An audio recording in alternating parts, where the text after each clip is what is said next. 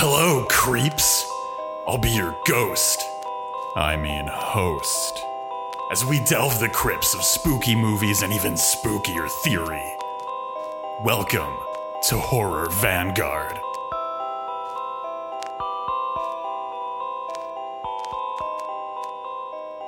We're opening today's show with a rendition of a famous American song inspired by Ken Russell's The Devils.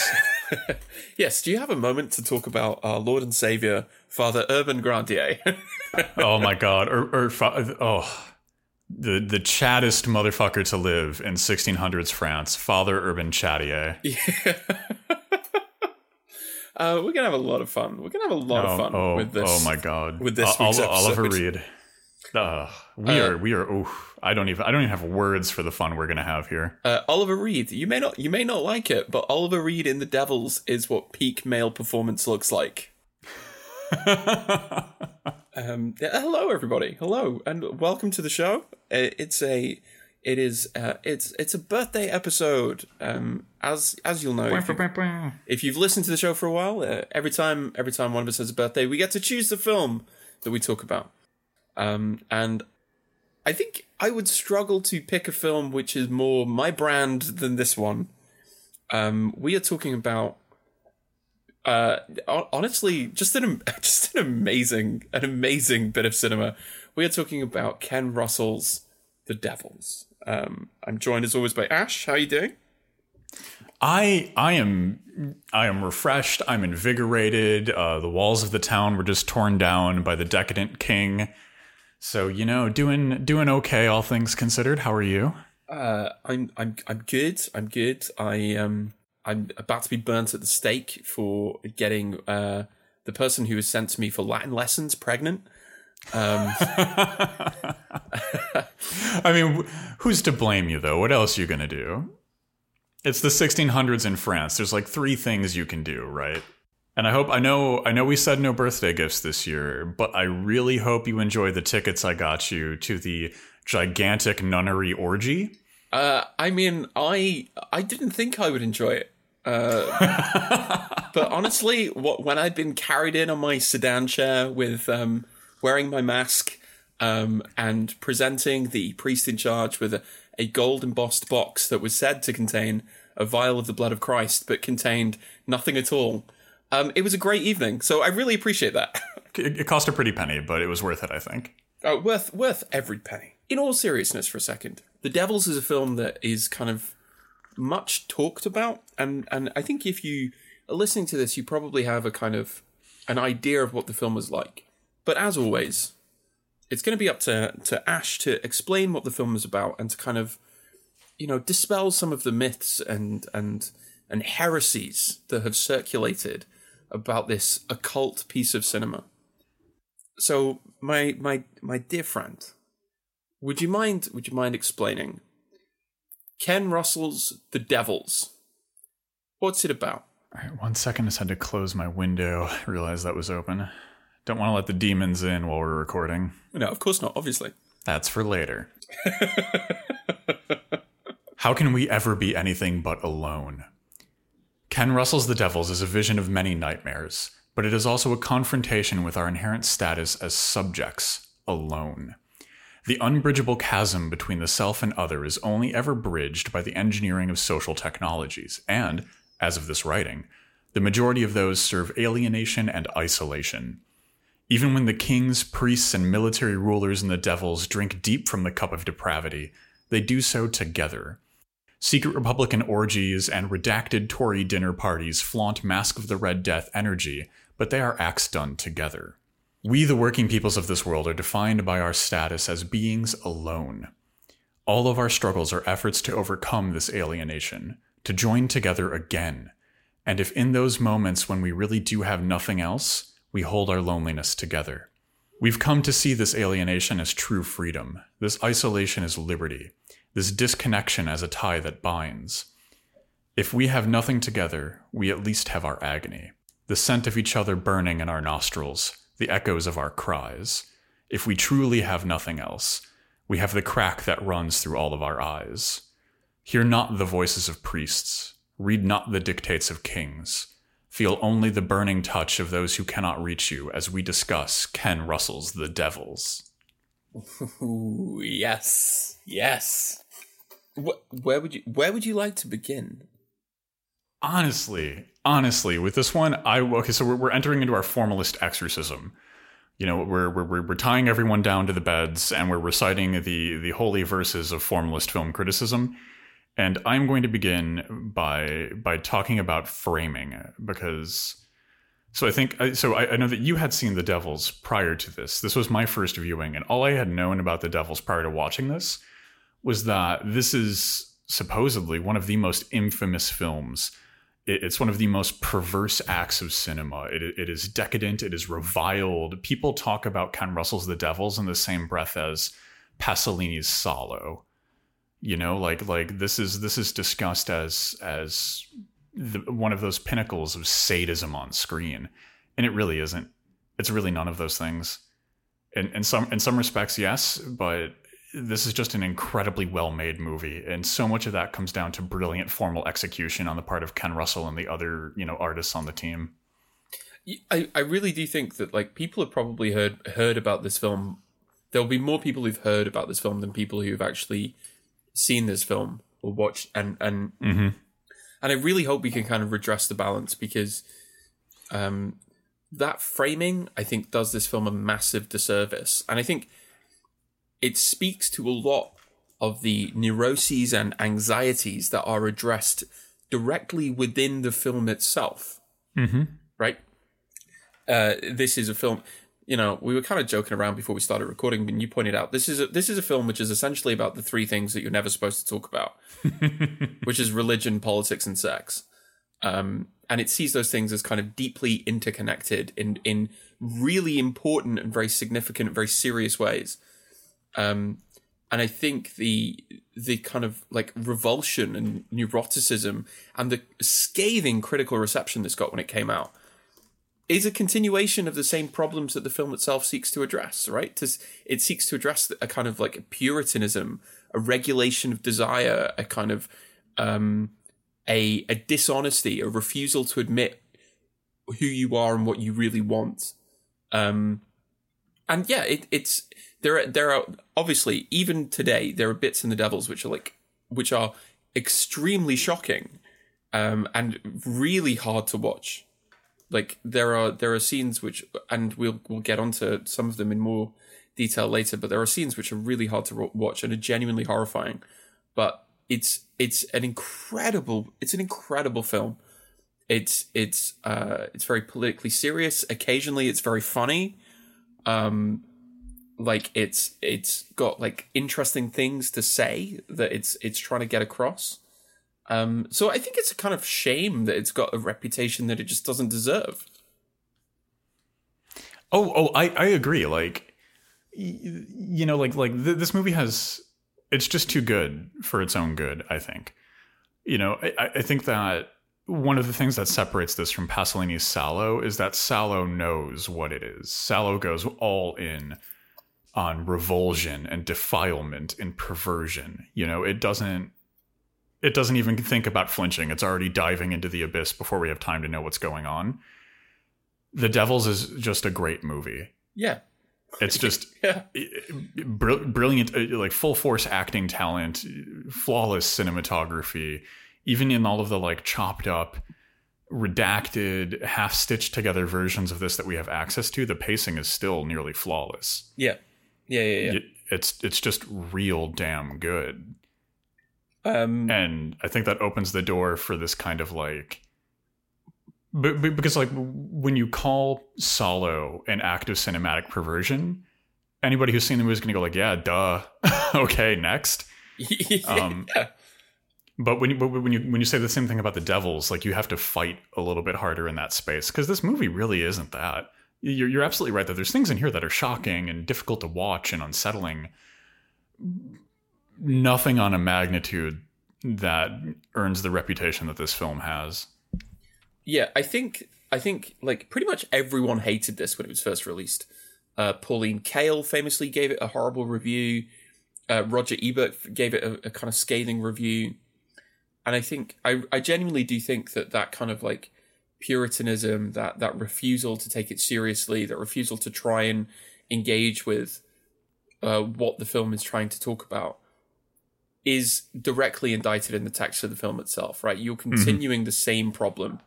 And we don't spend a lot of time, we don't usually, like, we've done this a few times, but I think we should just kind of talk about this film's amazing. Like, Oliver Reed just dominates this film. Like, and this is kind of like, as someone who's never seen this movie, like, when you tell me I'm about to watch one of the most perverted and decadent and sickening films in human creation, I'm not expecting Oliver Reed as your leading man. No. Like this movie was just like, it is nothing like, in the best way imaginable, this movie is nothing like how people talk about this movie. Mm-hmm. It has Vanessa Redgrave in it as Sister Jean of the Angels, who is, like, the two of them are just, like, intensely kind of charismatic, almost, like, to the point where you can't watch anything else when they're on screen. Ken Russell had done a really successful adaptation of D.H. Lawrence's Women in Love in 1969, his film project before this one. And so this was, he was kind of tapped as, like, a kind of quite serious culture filmmaker, someone who had a kind of distinctive way of doing things. And they, United Artists, asked Russell to adapt The Devils of Loudun, and then hated what he was given. Another thing I really love about this film is its design. What do you think of the setting and the environment that you're in this film? So I love it, right? Because there are moments where these set pieces are clearly not of the 1600s in their architecture and their design and their style, right? The movie isn't trying to, like, present us with what I think would be an easily codified depiction of the 1600s, which would be like, so a lot of this movie, while I was watching this, I thought a lot about Monty Python and the Holy Grail. You know, because, like, it's drawing from those same visual tropes, right? We've got the plague, bring out your dead guys, bring out your dead, Union Local 666 reporting in. But, like, so we got to bring out your dead guys, and I'm expecting the rest of, like, that package, right? I was at some point expecting, like, goofy inquisitors to show up, and, like, the kind of, you know, it's the 1600s, so everyone just, like, rolls around in dirt all day long because there's nothing else to do. But this movie is incredibly level with its setting and its scenery, right? It makes a world that feels distant enough in the past to make the setting believable, but also feels lived in and cared for in a way that makes me immediately grab on to our characters' needs when it comes to their town, right? They're in the town of Loudun, which was walled at the time, and the king has ordered the walls to be torn down. And, you know, instead of that being this kind of, like, depressing, you know, quote unquote medieval background, it's, you could see the struggle, you could see the love that these people have for their community. Yeah, the sets are designed by Derek Jarman, who is a kind of legendary figure of both kind of, like, avant-garde British cinema and theatre.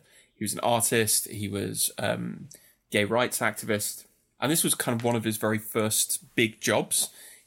He spent 3 months designing and building sets, and modeled them on quite a lot of the stuff in Fritz Lang's Metropolis. You can feel it, yeah. Peter Maxwell is the composer. The score for this is incredible. Again, it was one of his first really big jobs, and it's like it pulls together all of this sort of, like, incredible talent, and everybody just technically it's just so accomplished. Oh, I completely, and we also, I mean, like, Michael Gothard is in this as Father Barr. Mm-hmm.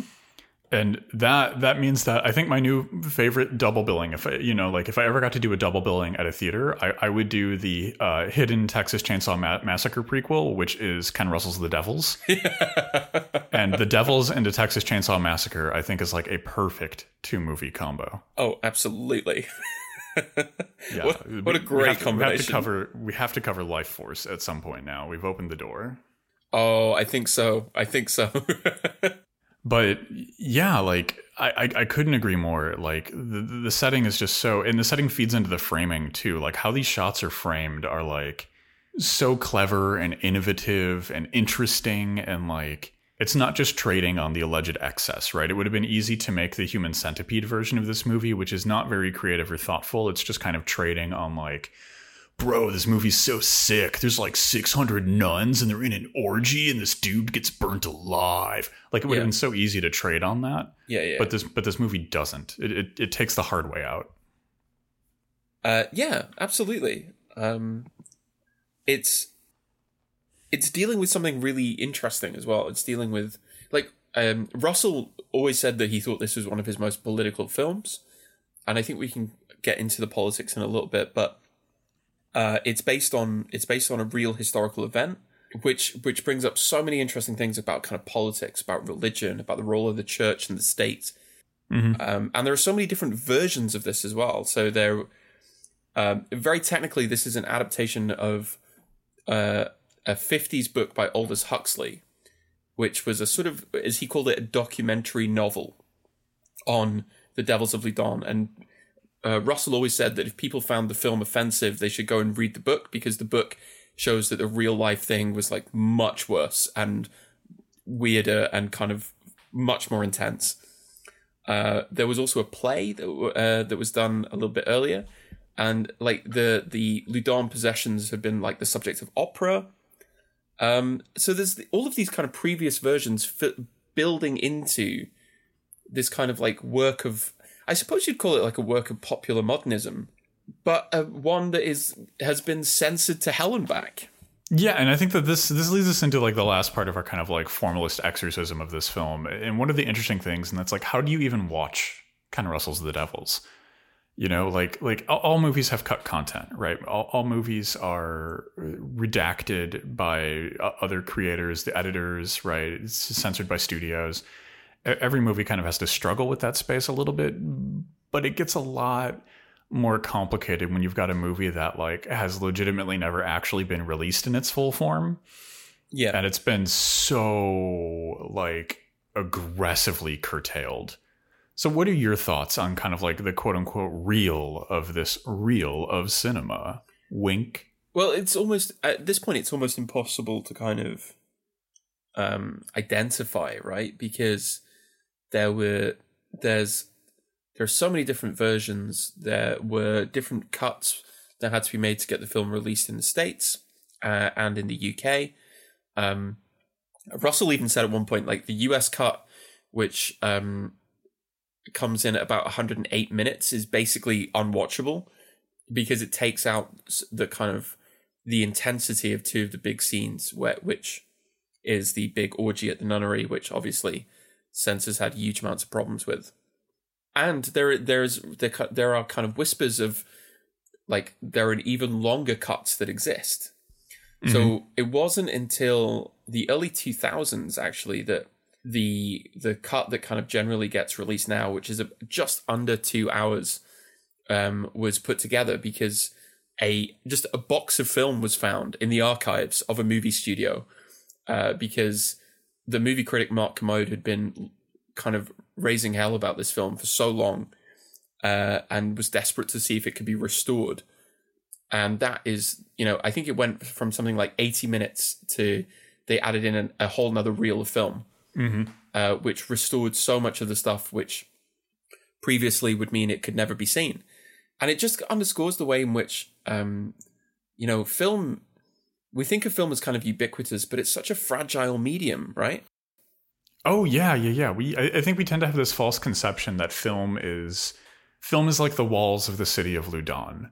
If you pass by it every day and it seems impervious and indestructible and strong and erect and powerful, in the words of Father Chad. But the reality is that strength is a piece of social relationship, right? It's not inherent to the thing in and of itself. The walls of a city can be ripped down if ruling parties wish it.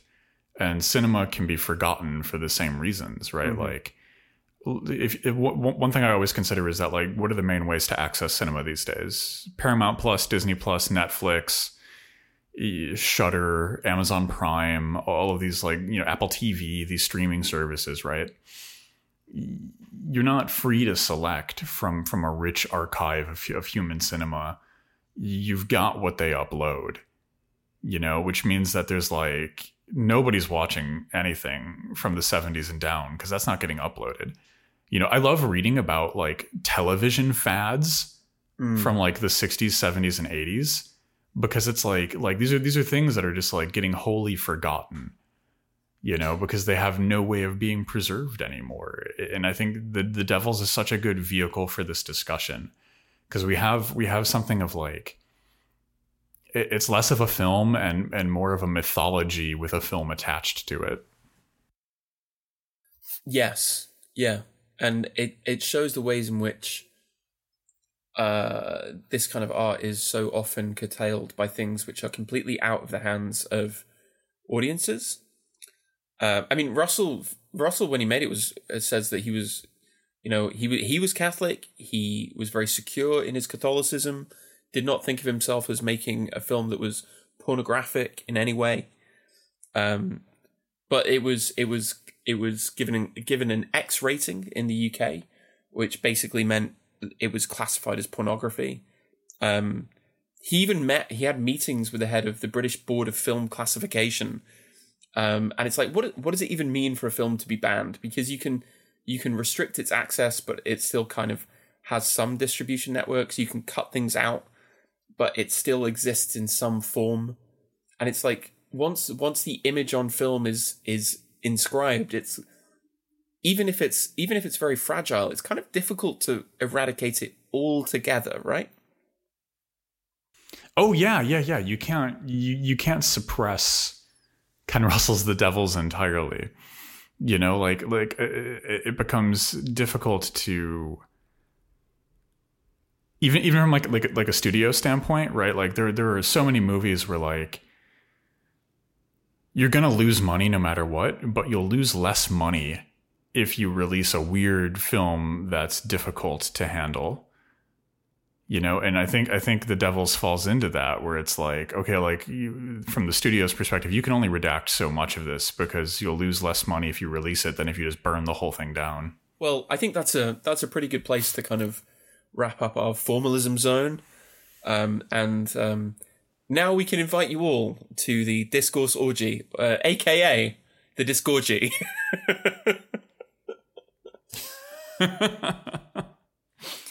Yeah, everybody grab your nun robes by the door. Speaking of an orgy of discourse, if you would like to hear more bonus Horror Vanguard episodes, get early access to merch, other fun things, you can head over to patreon.com/Horror Vanguard and support the show for less than the cost of tearing down the city of Ludon's walls. Hey. But yeah, so okay, here's one of the more like odd things that occurred to me in the course of watching this movie. But in so many ways, the Devils walked so Footloose could run, and I think that this is something that's like, it's like a weird thing that had occurred to me, right? But like you have so many cinematic similarities. Maybe Footloose is the third in my triptych of like the Devils, Texas Chainsaw Massacre, Footloose. Because you have a lot of the same things being played with here, right? You have the decadent perversions of this outsider class being played against kind of the true religious perversions of a ruling class. You have these perceptions and these attempts to locate perversity in a society without really like Wall still trying to navigate that against like capital P power. Like what are these things socially? What are they in larger context? They're never just the acts themselves, right? Dancing isn't dancing in Footloose. Dancing is synecdoche for so much more. The sexual perversion in The Devils isn't just some kind of sexual perversion. It's synecdoche for much larger social machinations. Oh, completely. And of course, we should point out that thanks to the kind of abomination that was the Space Jam sequel, Very technically, this is in the Space Jam cinematic universe. Oh, that is 100% true. There are the Devil's Nuns in Space Jam. In Space Jam, A New Legacy makes reference to Ken Russell's The Devils. So if you're trying to connect Oliver Reed with LeBron James, you can do that in one now. That's true. That's a oneer. Oh, the Warner serververse. See, that is the true perversion. It's not the decadence on screen in the Devils. It's the existence of the Warner serververse. I couldn't agree more. So how do we?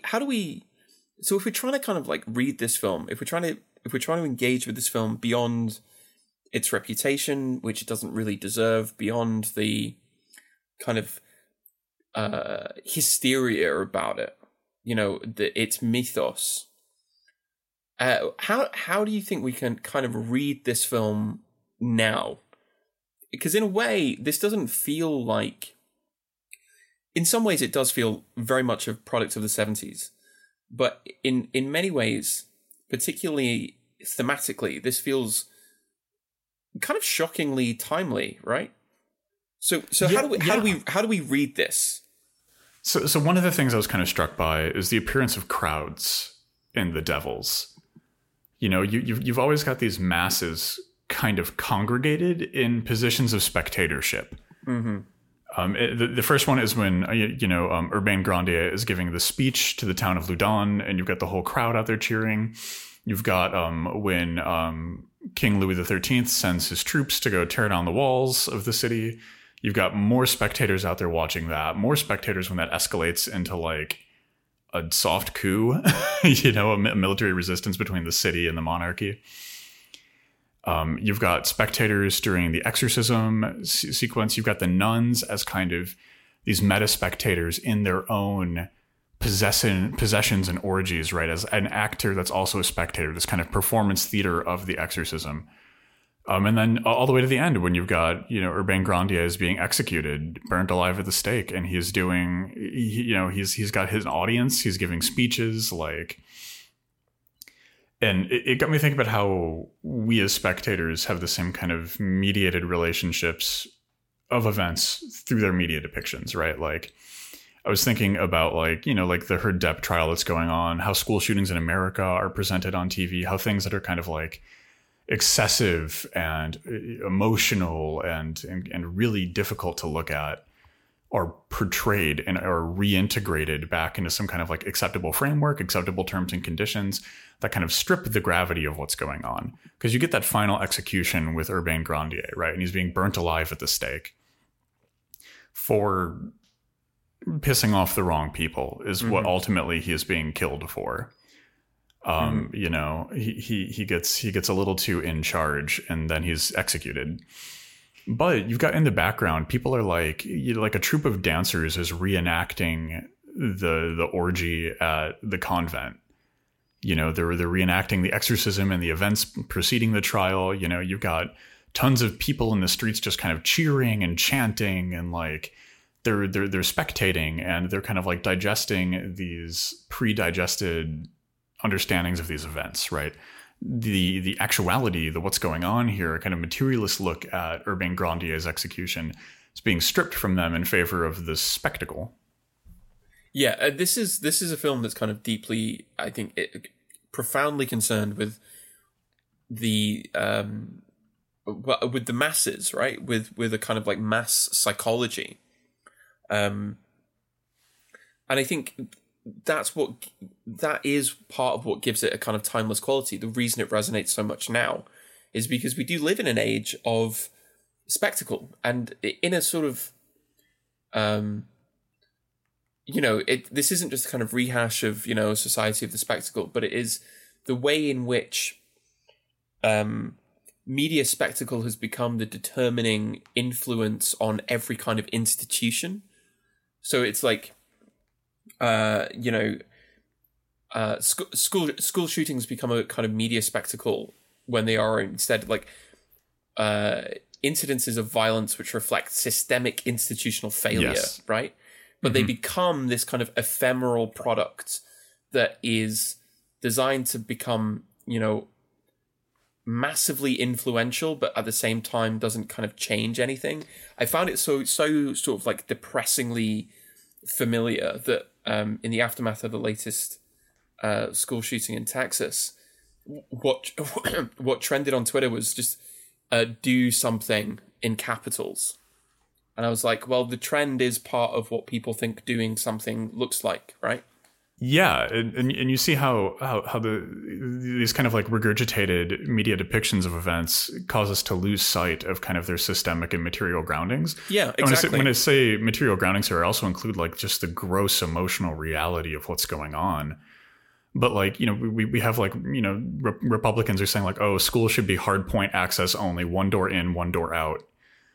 And now we're kind of like, we're arguing that. Right, like like there's people all over the media, all over the Twitter, the Twitter, wow, all over the socials, arguing about like, oh, why would it be a bad thing if schools only had one egress? Have Triangle Shirtwaist fire anyone? But like we're arguing that instead of returning to kind of like the material realities that bring about these nightmares to begin with. We're already getting sucked into the spectacle, sucked into the news cycles. Yeah, and Grandier kind of sees it coming in the context of this film, right? And decides not to, like, in a way, I think he's an extremely self-destructive character, which is kind of what makes him interesting, but is also aware of the sort of fickleness. He gives that great speech to the guy who's come to start tearing down the walls, and the entire town cheers for him, and at the same time, they all cheer as he's burned alive at the end of the film. And he warns them, right, you've lost. You've lost. You've lost your freedom, you've lost your autonomy, you're going to become a kind of slave. And in a sense, the spectacle is designed to turn you from an agent into literally a spectator. Yeah. All of this stuff is kind of staged publicly, right? To me, it reminded me of the opening of Foucault's Discipline and Punish, where they talk about the death of Damiens the regicide, right? Where it is this. The whole point is you reduce agential capacity in the future by turning the mass into spectators in the present, right? You can't be revolutionary if all you're doing is watching constantly. And it's just like the execution is call and response. So one of the executioners will say something, Grandier will say something, and people will just start chanting it, right? Like the terms and conditions of events are wholly in the control of the monarchy, right? Like Grandier's death is not only because he started to piss off too many people in power, and then by and by that gets you burnt alive as a witch, but it's also because like. If he would have been okay with the tearing down of those walls and in full support of those activities, he probably could have gone away with everything else he wanted to do. Oh yeah, it wouldn't have been localized on him. He wouldn't have borne the weight of these events, right? And so we see that drift that we're talking about, where the people in the city who have a stake in the city retaining its walls, right? Like at this time in France, there's a lot of conflict between Catholics and Protestants. Loudun is a heavily Protestant city, but it's Protestants who sided with the monarchy, so they're on like really shaky ground, and losing the walls means losing any sense of security they could have had. Yes, absolutely. It is. I think it's worth kind of then sort of like digging into this idea of like the mob and what we might mean by kind of like mass politics. And the kind of the two questions here that I think about like is the kind of central driving concern of Grandier's character is freedom. That there's this idea of like what he wants is a sense of freedom, and the whole value of Loudun, as he puts it in that speech to the town, is its self-government, self-determination. And it's very kind of notable that one of the first major conversations between Richelieu and the king is Richelieu explicitly says that in the future there should be no difference. There should be no distinction between the church in France and the state itself, which is about the kind of collapse of freedom, right? It's about bringing everything into this. There's that great scene where Richelieu is sort of being wheeled through a great kind of archive. Yeah. And it's like, well, that's the future. That's Richelieu's vision of the future. What do you think? What do you think about how this film deals with questions of like justice and freedom? For me, the scene that I think about all the time with this is Richelieu is attempting to convince King Louis XIII that something needs to be done about Loudun. The walls need to come down. They need to go after Grandier. They need to break the city. Mm-hmm. And like for the whole conversation, we just see like King Louis XIII is like laughing and unconcerned, and he's shooting his pistol off into the distance, and like, he'll take a shot, he'll hand it off to his servant, and they'll bring him a new freshly loaded pistol to shoot. And we don't really have context for what he's doing. We can hear some other, noblemen chanting and shouting in the background and laughing. And so there's some target shooting event, right? Mm-hmm. And the whole while, Richelieu is attempting to argue for like these supposedly higher, in quotes here, higher causes, right? Like, like the power of the state and like whatever.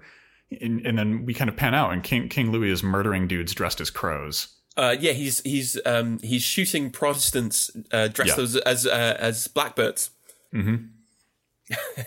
And I think like that for me is one of the most perverted and jarring scenes in the entire film.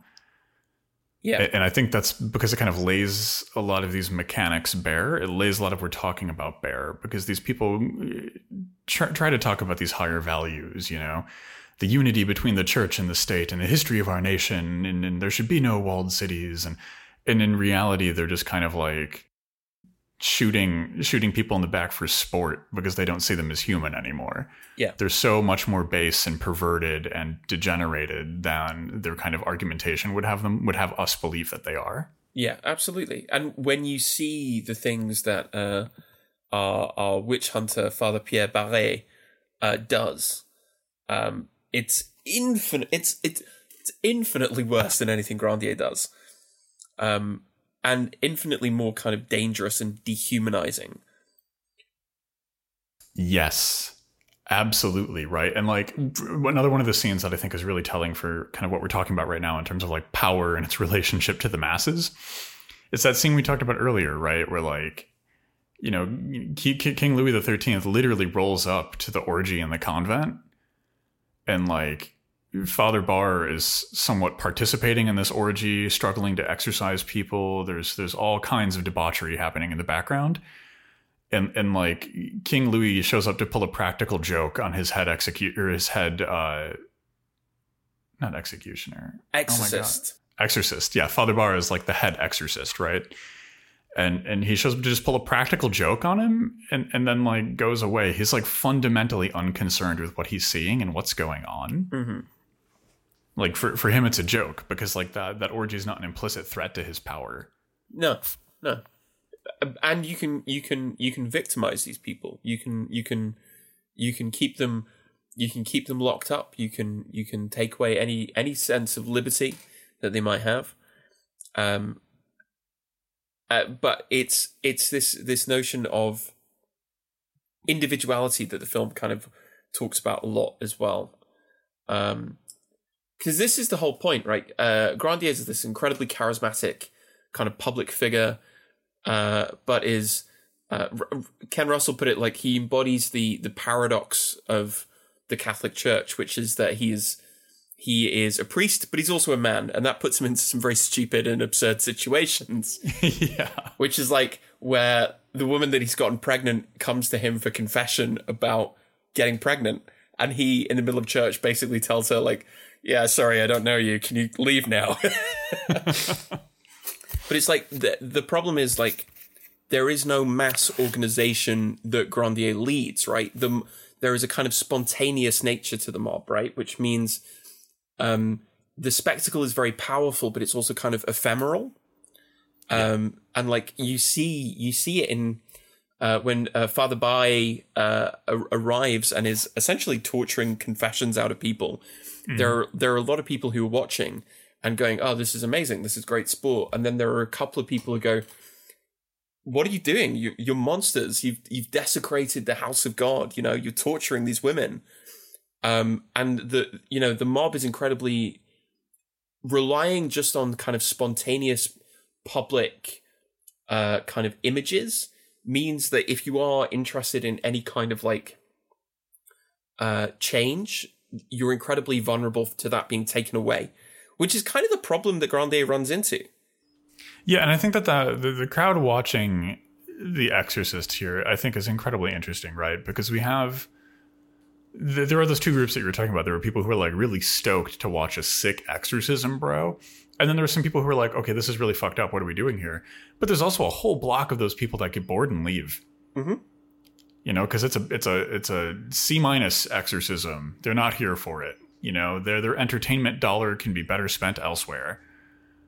And like that, I think adds a lot of like, that is literally the spectacle. That is these women being brutally tortured for a confession that's just going to facilitate a political power play. Like being converted into something akin to like something lower than like any kind of like actual form of entertainment, right? Mm-hmm. So what do you think about religious experiences? Let's sanctify the podcast. Yeah, this is super interesting because like the big thing of this film is the relationship between power and desire, and politics and religion are both like without being too Deleuze or Guattarian about it.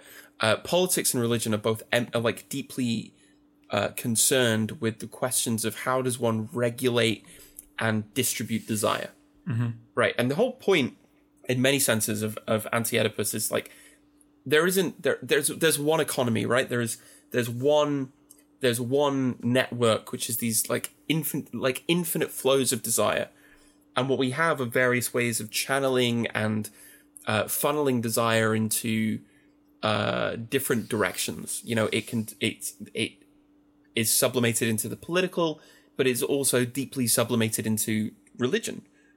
And the famous vision she has of Grandier walking on the water, or mm-hmm. the later visions of like Grandier as Christ crucified, where she kind of kisses his wounds. There's like it's not just body horror, right? It's about the exploration of when does religious experience, that kind of desire for transcendence, have a kind of like physical eroticism to it. And there's a huge tradition of this, right? Mm-hmm. You only need to look at art of Gian Lorenzo Bernini's The Ecstasy of Saint Teresa, which is like very obviously about what you think it's about. But it's religious art, right? Mm-hmm. It's an ecstatic experience recorded by Saint Teresa of Avila, which is an encounter with an angel with a long spear of gold that entered the body, causing a sweetness of excessive pain, according to her own autobiography. And you go, yeah, it's very obviously about what you think it's about. But it's like this entire film is about this problem, right? What do you do with desire? How do you respond to it? How do you respond to this kind of like seemingly limitless potential within humans? And what are the institutional, political, religious, state forces that seek to control it? What do you think? I think this is really interesting, right? Because that scene where his sister, Jean, gets very sensual with the tormented body of Grandier as Christ. Because the wound in Christ's side, right, from the spear, it's depicted in a lot of art as being very vaginal. It's a very vaginal wound, right? In terms of its depiction and how it's been drawn, right? So that adds another layer of kind of eroticism and complexity to that sequence, right? Like her fascination with the holes in the body of Christ takes on a whole new meaning. Mm-hmm. And I think that stresses another kind of complexity here, right? Because everything is always embodied. Like believe in kind of metaphysical powers and things outside of the body, if you will, but it all kind of comes back to the address of the self. We kind of live in this thing. And like certain bodily experiences are always renovated. Renovated is the wrong word. Certain bodily experiences are always revered. The suffering one goes through when fasting. That's a bodily experience, right? That is in some ways pleasurable. It's not just pain. And this blurs the line between what pain and pleasure even are. If you're enjoying your suffering, is it even pain anymore? Yeah. And I think that this movie really complicates those spaces because we tend to think of sex as an act that isn't sacred. It's a defilement of the sacred. It's a breaking of these holy things outside of these incredibly narrow and incredibly specific ways that you're allowed to have sex. And even that is like a thing you can do it, but you shouldn't enjoy it. Mm-hmm. And I think that this is kind of complicating this puzzle here, right? Because like that entire crowd is in an orgy of pleasure and excess at the end of the movie when they're watching a man be burnt alive. And that is completely sanctioned by the state. That is 100% A-okay. To give this a kind of like another layer, there is something else going on that I think we can kind of like deepen things, which is like there's a famous Latin phrase that's used a lot in a lot of like religious art. It's a Latin translation of a verse in the Bible, "Noli me tangere," which is the first words Christ speaks to Mary post-resurrection. And "Noli me tangere" translates as "touch me not." And so there's this idea of like religion being a kind of non-physical thing, right? You're not supposed to want to kind of touch the body of Christ because the body of Christ is divine. It's something that's gone beyond the material. But the whole, in a way, I think, if you want to read The Devils kind of religiously, you can see it as a kind of refutation of this, right? What happens to the body? What happens to the body that is told it cannot touch or be touched? Is that you end up with, it's not simply a fact of like, oh well, sexual repression is kind of dangerous. That's not just what's going on. It's that the control and regulation of desire necessarily involves a kind of punishing and disciplining of the body, right? Which, as you pointed out, easily lapses over into kind of like a sadomasochism, right? Like she self-flagellates while she's thinking of the hot man that she really wants. And it literally involves using the body right at the end with the famous moment with the charred femur of Urban Grandier. So it's not simply a kind of like, it's not simply this thing of like sexual repression equals bad. You go, yeah, it's obviously about that, but it's also about the fact that like desire is not abstract, but is it always embodied. And so what regulative power seeks to do to the body is not just of political or kind of social importance, but is eminently tied up in this kind of slightly nebulous idea of desire, right? Right at the end, where Barré is kind of screaming at Grandier to confess, is no different than Mignon watching the nun orgy while masturbating, right? Like, it's all there. Yeah, absolutely. Like these impulses are distinct only in how they're mediated through power. Mm-hmm. It is still a very fleshly craving for embodied pleasure that these people are seeking. It is just in terms of does power accept how they're currently seeking to relieve themselves? And again, like I'm struck by the beginning sequence of this movie is Louis XIII wearing a bikini, doing a play in which he kisses a man, and like everyone cheers and applauds, and even Richelieu is there saying, "Oh, how well done." And it's like, no, they have to like it when he does it because he's the king. It is purely mediated by power. If a bunch of peasants did that, they'd be burnt alive as witches. Mm-hmm. Yeah, as deviants, or as, So we're approaching the 1 hour mark. Do you have any other devilish insight for us? Well, I think we should talk about this. You know, we've talked a little bit about religion. We've talked a little bit about politics. We should also probably finish by talking about how this film deals with sex. It's a horny movie. It's got a very horny main character. Urban Grandier loves to bang. Like the man is a danger to himself. This is what gets him into trouble, right? Is getting somebody pregnant who he shouldn't, but also getting married when he shouldn't. Mm-hmm. You know, he breaks his vow of celibacy to the priesthood, and you know, this is not a puritanical film in the least. And Russell is kind of clearly very comfortable with nudity on screen, celebrates it even in some ways. But like, what do you think about how this film deals with sex? So there's been a lot of like commentary lately about how sex scenes should always fit some prescribed social function in cinema, especially, right? Like the sex scene should teach the viewer about enthusiastic consent or about other things. And I think that while that comes from a positive place, and while it would definitely be better to see more enthusiastic consent on screen, I think that is kind of approaching things from the same kind of like puritanical tradition that seeks to ban sex for good moral hygiene. Mm-hmm. And one of the things I really enjoy about The Devils, and maybe enjoy isn't the right word here, but like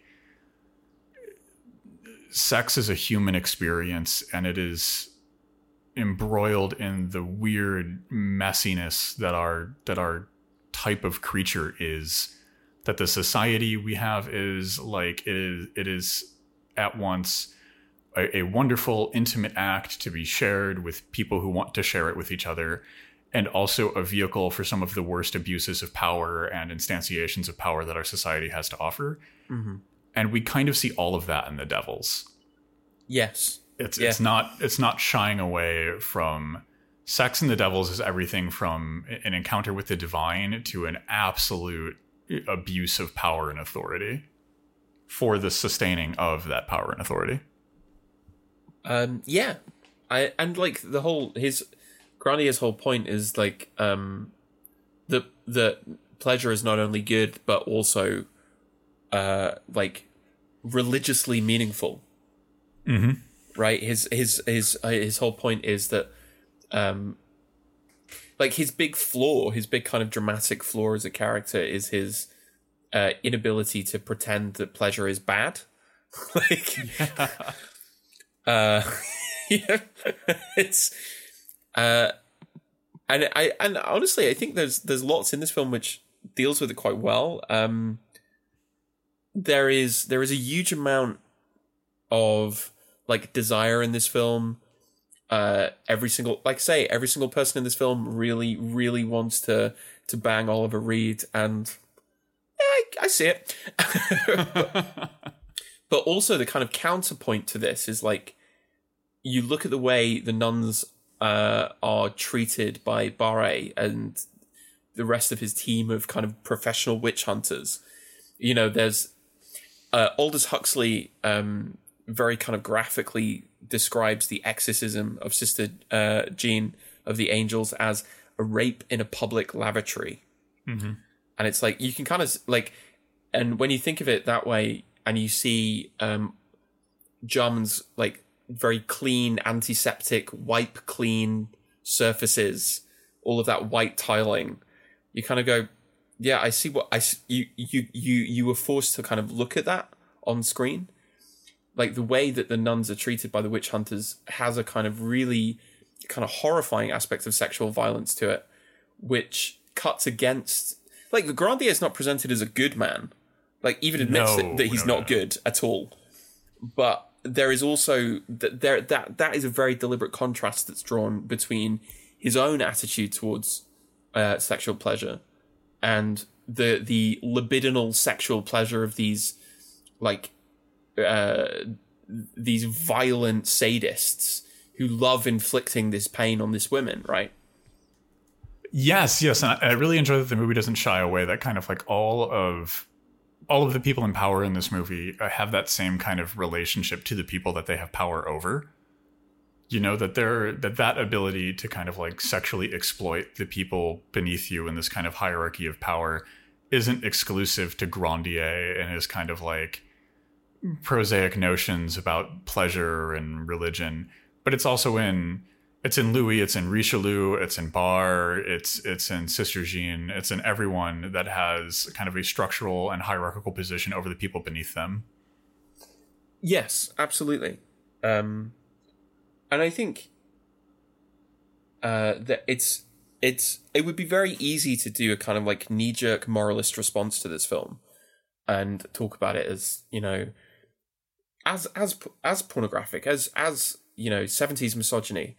And you go, yeah, okay, that only takes you so far because it misses a lot of the ways in which the film is aware of that intersection of desire, sexual violence, and power, and how that is often used.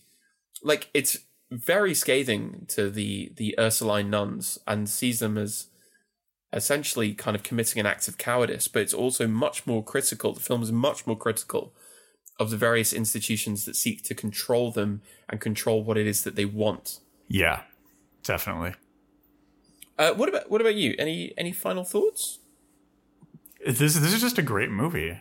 You know, this is just an all-time classic. Like, I really recommend that people watch this movie. It's got some difficult and challenging moments in it, but I think on the whole, if all you've ever heard about is people talking about this movie in the same way that they talk about Salo, then you owe it to yourself to see The Devils and see what the real controversy is here. Yeah, absolutely. And yeah, there are like it does pose some difficult questions, and it does you know, have elements which are kind of like hard to look at, but it strikes me as like just a very honest film. It's incredibly well done. And yeah, watch it. Don't listen to people who say it deserved to be censored. Absolutely.